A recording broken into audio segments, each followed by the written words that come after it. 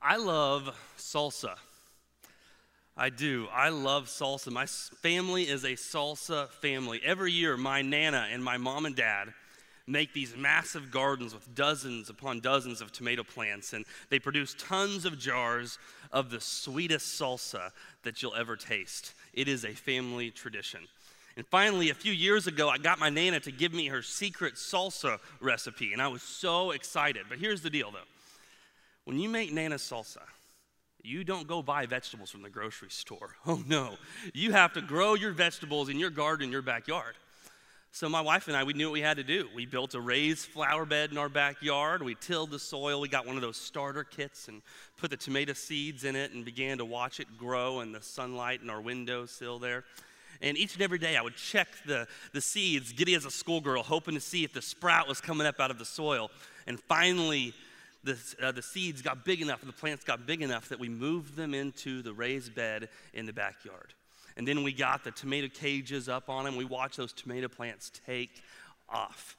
It was amazing. Every single day I would make sure that the tomato plants would get enough of the sunshine that they would need and the rain, right? And the water. Couldn't get the sun and rain in here, so you have to put up with my flashlight and a spray bottle, okay? But we would, every single day, make sure day after day, week after week, month after month, make sure the right amount of sun, make sure they got watered until finally, man, the fun started happening. Those green tomatoes started turning red.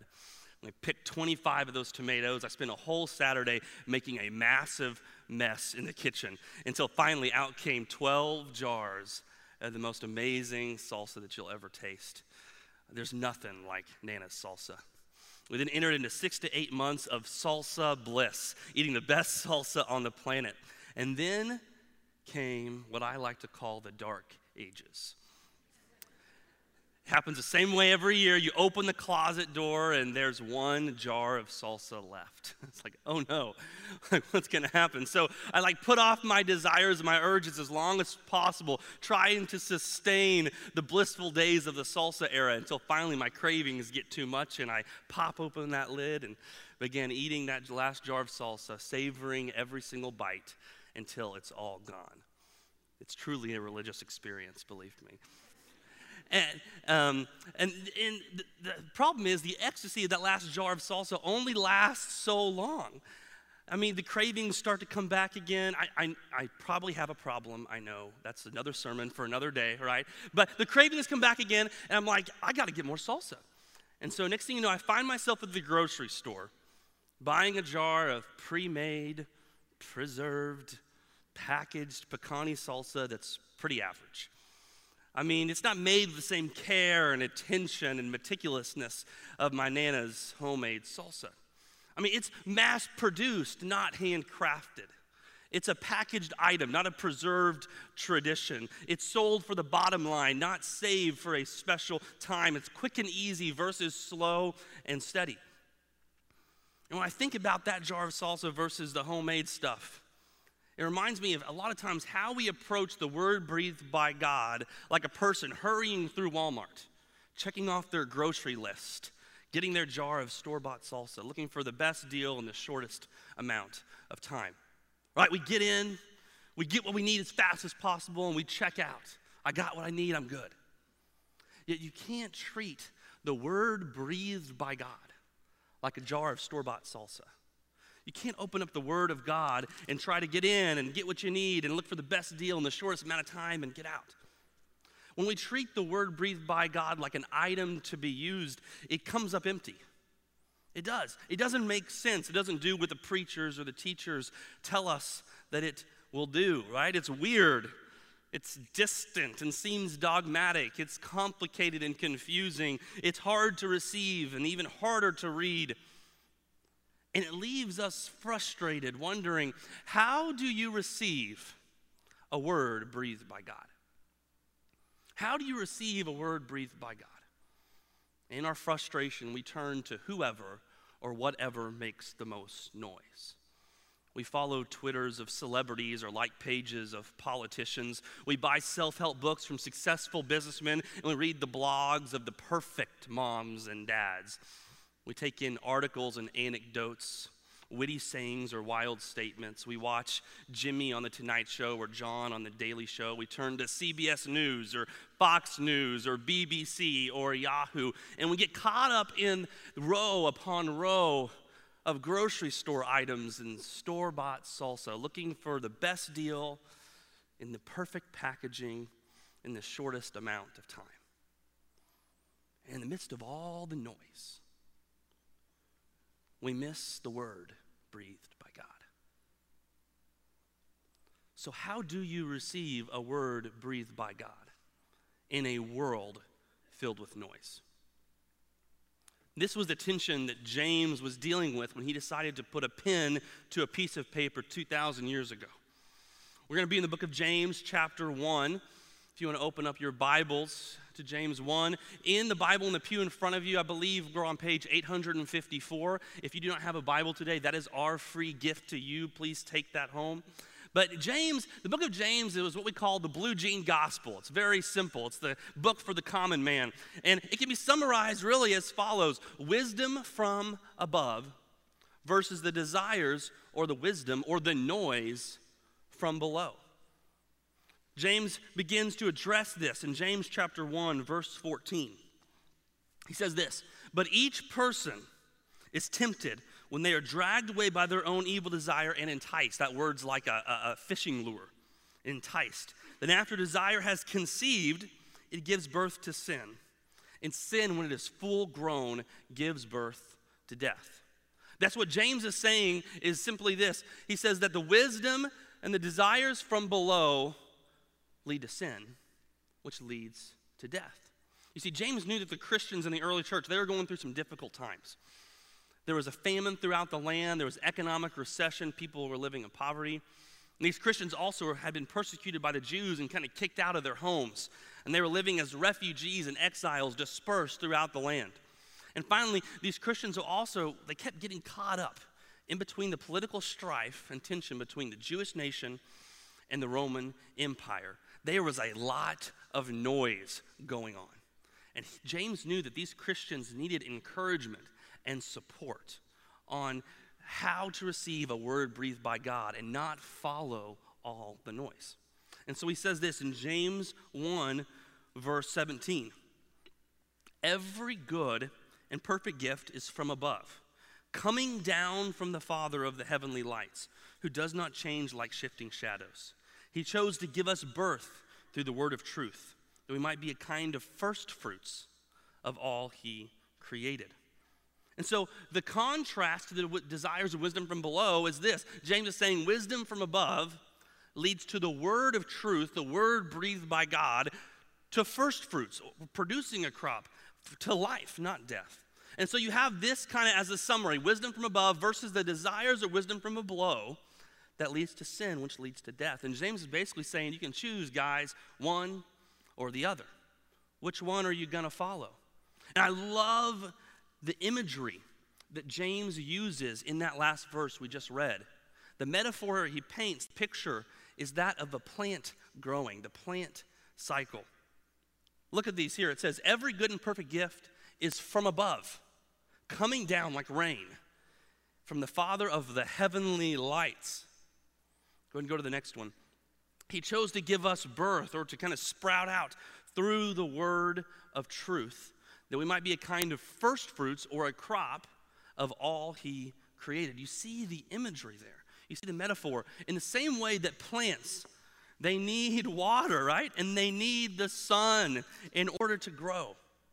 We, in our spiritual growth, in our spiritual life, we need the word of God to come into our lives and produce fruit and the nourishment that we need. Eugene Peterson, in his book, Under the Unpredictable Plant, he paints this picture for us. He says, the word of God is like the sun and the rain that comes down into the soil of our spirituality. I love that picture. Every single day, plants need sun and rain. And we as Christians, if you want to follow Jesus and have the life that God's created you to live, he has given you the word proclaimed and the word written. And for the remainder of this passage, James gives these Christians three specific postures that we are to take in order to receive the word breathed by God. The first posture is this: we need to receive it in humility. James chapter 1, verses 19 and following. My dear brothers and sisters, take note of this. Everyone should be quick to listen, slow to speak, and slow to become angry, because human anger does not produce the righteousness that God desires. Therefore, get rid of all moral filth and the evil that is so prevalent, and humbly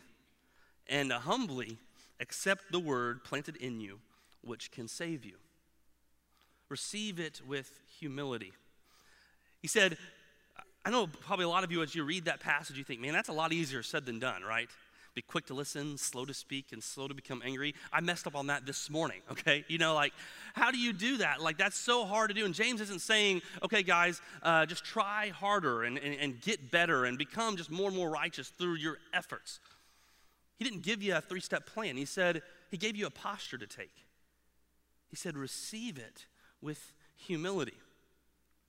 And in my journey of trying to understand how to receive the word breathed by God, that last phrase that he says there is so impactful. And humbly accept the word planted in you, which can save you.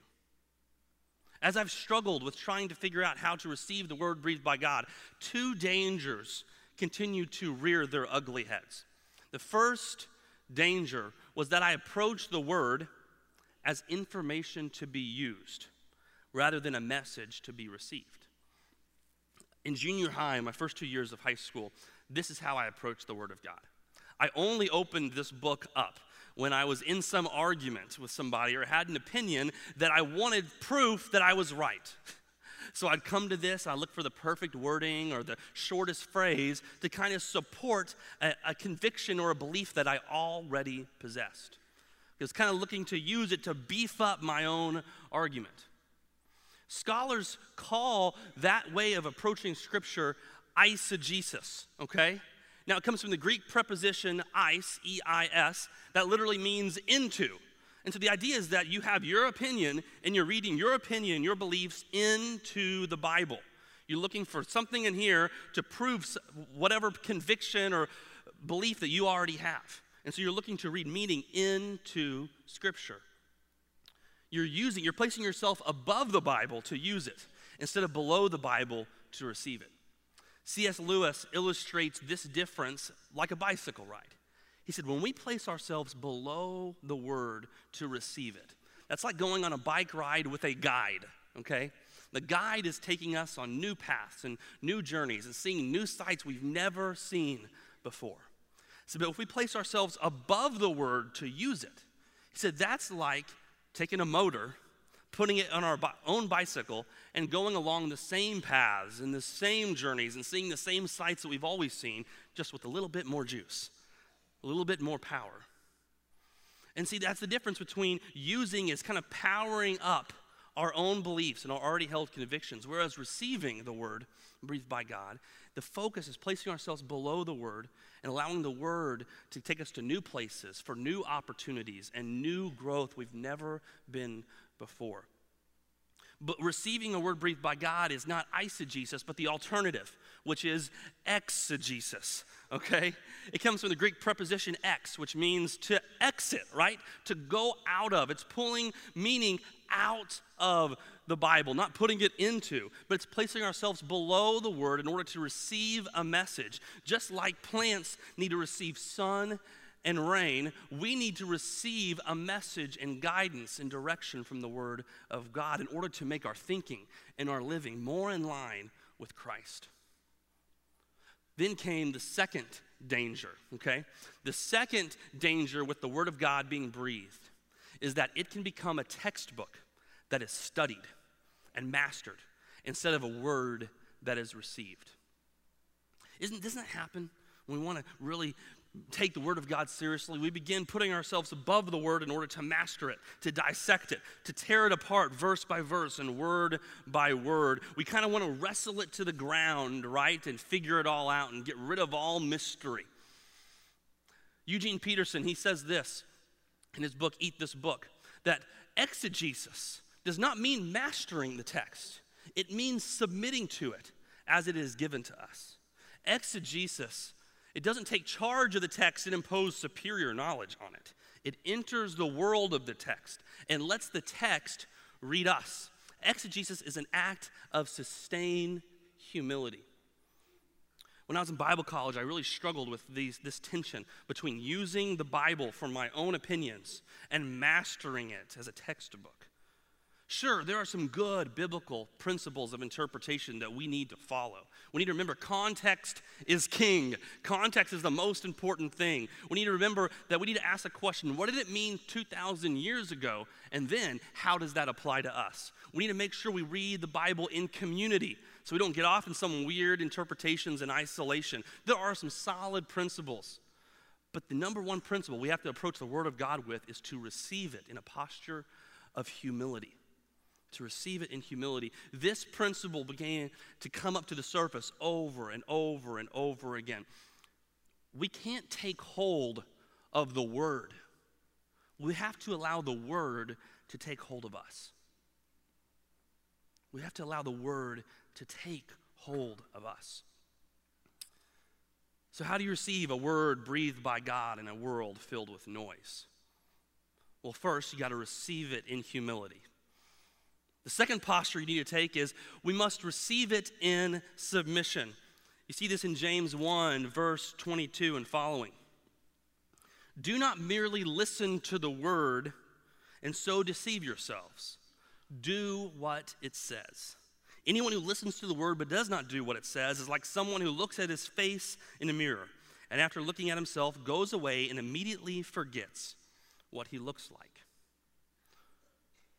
So one way we receive the word is we have to receive it in submission. There's a message that we receive and we have to do something about it. John Calvin says this, that all right knowledge of God is born of obedience. You got to do what it says. Spiritual maturity is not about how much Bible knowledge you have. It's how close is the ratio between your knowledge of Scripture and your obedience to that knowledge. So if you get more knowledge, you obey more. That's the key to spiritual maturity. I love the illustration that Francis Chan gives. He says, okay, say I'm going out of town for a week. And I call my daughter before I leave and I say, honey, go clean your room. And then I leave town. And say I come back from my trip, and my daughter runs and meets me at the door, and she's like, Daddy, guess what? I took your command so seriously. He's like, awesome. Well, did you clean your room? She's like, well, no.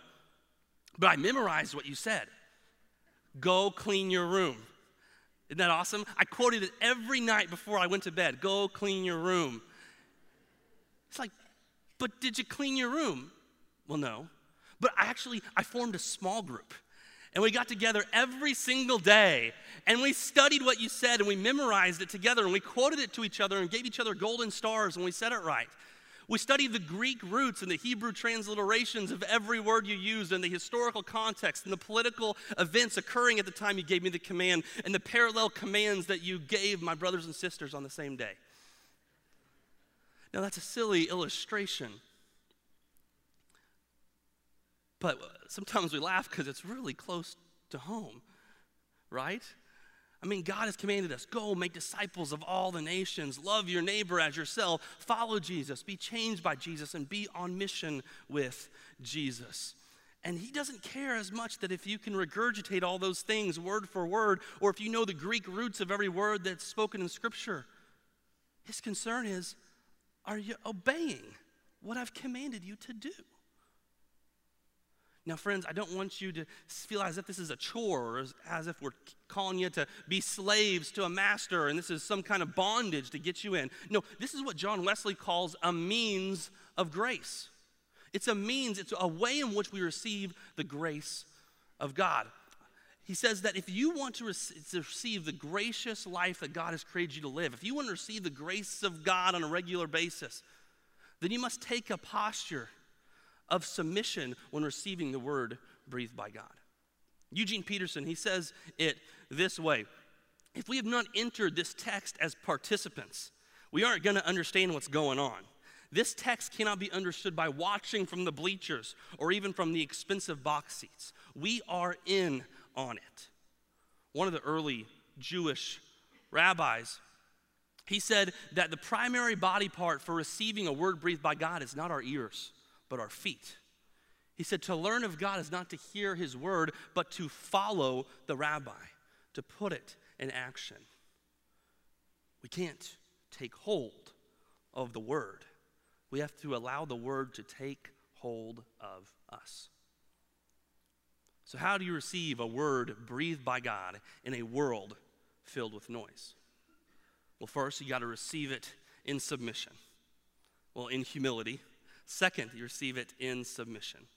And then the third posture that we must take when receiving a word breathed by God is we must receive it with consistency. Look at what he says in James 1, verse 25.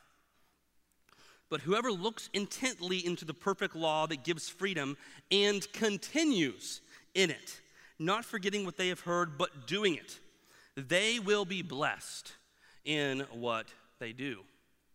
Just like a plant, every single day needs the right amount of sun and the right amount of water in order to grow. So we in our spiritual lives, we need a daily nourishment of the Word of God every single day on a regular basis in order to produce the fruit that God has in store for us. This last week, I bought 2 identical plants here, and they're nice, aren't they? I actually walked into the house with 2 bouquets of flowers, and my wife was like, oh, and I was like, they're not for you, sorry. So I owe her another bouquet of flowers. But anyway, so I have these two flowers here, okay? And what I did was I took this one on the right, and I put it in the window, got it the right kind of sun, right? I gave it some fresh water, made sure it had enough water. You see me spilling right here? Yeah. I made a mess too. I'm not doing really well right now. But yeah, and that flower had the right amount of sun, the light, the water all weekend long. And here is that bouquet of flowers today. Still alive, looking great. I mean, look at that. Very nice and pretty, right? Everything's facing up towards where the sun was shining. Okay. Then I took the other one on the left and put it in a closet. I gave it no water, and I closed the door, okay? And I left it there, except for 1/2 hour where I took it out and put it in the sun, and I drenched it with water for half an hour.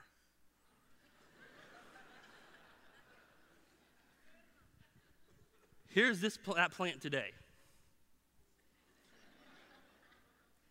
Okay?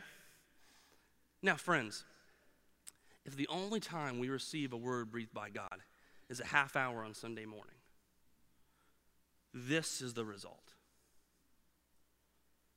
If the only time we ever receive the word breathed by God is a half hour every 4 to 6 weeks, which is the average attendance of an American in a Christian church, we're going to get a lot worse than this. Now, friends, in no way do I want you to hear me guilting you into church attendance or in reading scripture. I want to give you a picture.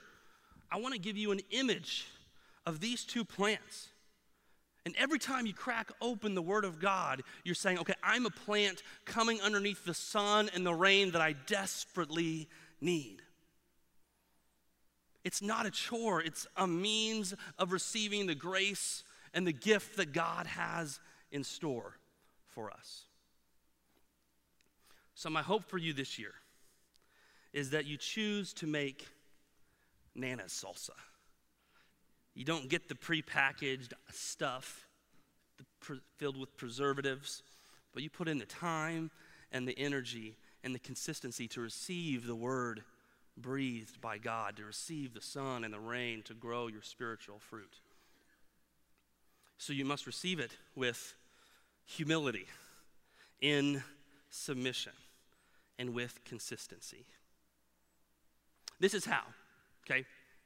2 challenges. Whether you are a Christian or this is the first time you're walking into church before, whether you're a guest here, you've never been here at Crossroads, or you've been here for 20 years, here's my 2 challenges. Okay, first, my challenge is attend weekend worship every weekend for 1 year, okay? Don't miss an opportunity to have the Word of God proclaimed to you, to sit under the sun and the rain for a half an hour. No matter where you're at, gathering together with the saints, even if you're on vacation, don't miss that opportunity. And then here's the second one.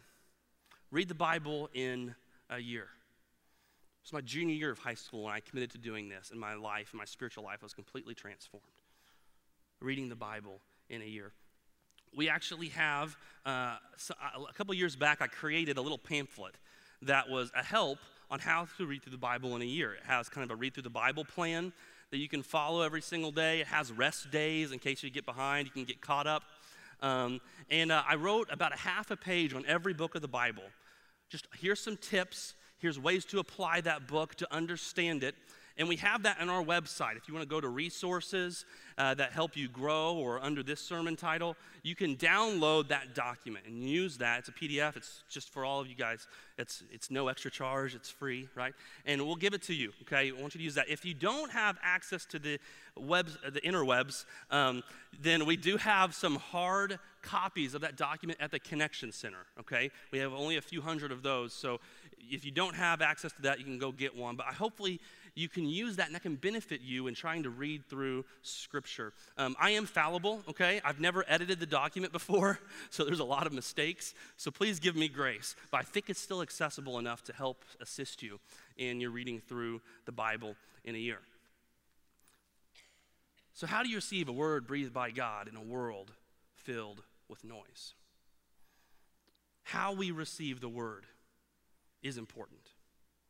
I asked Chris to come up here, and he's going to sing a song to end our services. And while he sings that song, feel free to sit in silence and meditate on the words. Feel free if you want to sing along. But whatever you need to do, make this song and the lyrics to this song your prayer. Haddon Robinson was a preaching professor at Dallas Theological Seminary, and he felt like he needed to go get training, a PhD in preaching, in order to teach preaching. So he went to the University of Illinois, and he showed up to the communications department, and he said, "I'm here." And they're like, "Well, what do you want to study?" He said, "Well, preaching." They're like, "Preaching?" He said, "Yeah, I want to study preaching." So what do you want to preach? He said, "Well, preferably the Bible." "The Bible?" He said, "Yeah, the Bible." So that's an old book, isn't it? He said, yeah, it is. And they said, well, you should go to the classical literature department. They'll teach you how to preach the Bible there. So they sent him over to the library, to this muggy corner of the library where all the great works of the Western world were held. And in that corner was the head of the classics department, smoking a cigar, named Dr. Otto Dieter. And Haddon Robinson approached him and said, "Well, I guess you're my academic advisor." And Dr. Dieter said, "Well, what do you want to study?" He said, "Preaching." He said, "Preaching? Well, you should go to the communications department." And Haddon said, "I've already been there. They sent me to you." And Dr. Dieter said, "Well, son, you want to study preaching, huh?" He said, "Do you believe in the Holy Spirit?" He said, "Yes, I do." And Dr. Dieter said, "Well, the Holy Spirit hasn't been in this department in 64 years. Go back to the communications department." He said, "Sir, I've already been there." He said, "Preaching, huh? Well, what do you want to preach?" He said, "Well, preferably the Bible." He said, "The Bible?" He said, "Son, what do you believe about the Bible?" And Haddon said, "Oh, here it is. Here's my time. I need to take a stand." He said, "Sir, I believe it's the Word of God." He said, "Oh, you do you?" He said, "Well, let me tell you something." He said, "You see all these books? They're the great books of the Western world. Socrates, Plato, Aristotle." He said, "I've read all of them." He said, "You see that book over there? What is that book?" And Haddon said, "Well, it's the Bible." He said, "You may tell you the difference between those books and that book. The difference is the difference between the people that read those books and the people that read that book is that the people that read that book, they have their lives changed."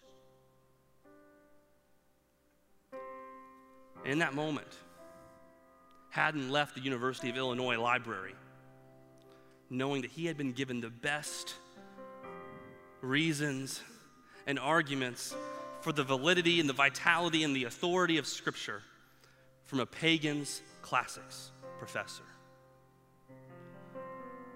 You can't take a hold of the Word. You have to allow the Word to take hold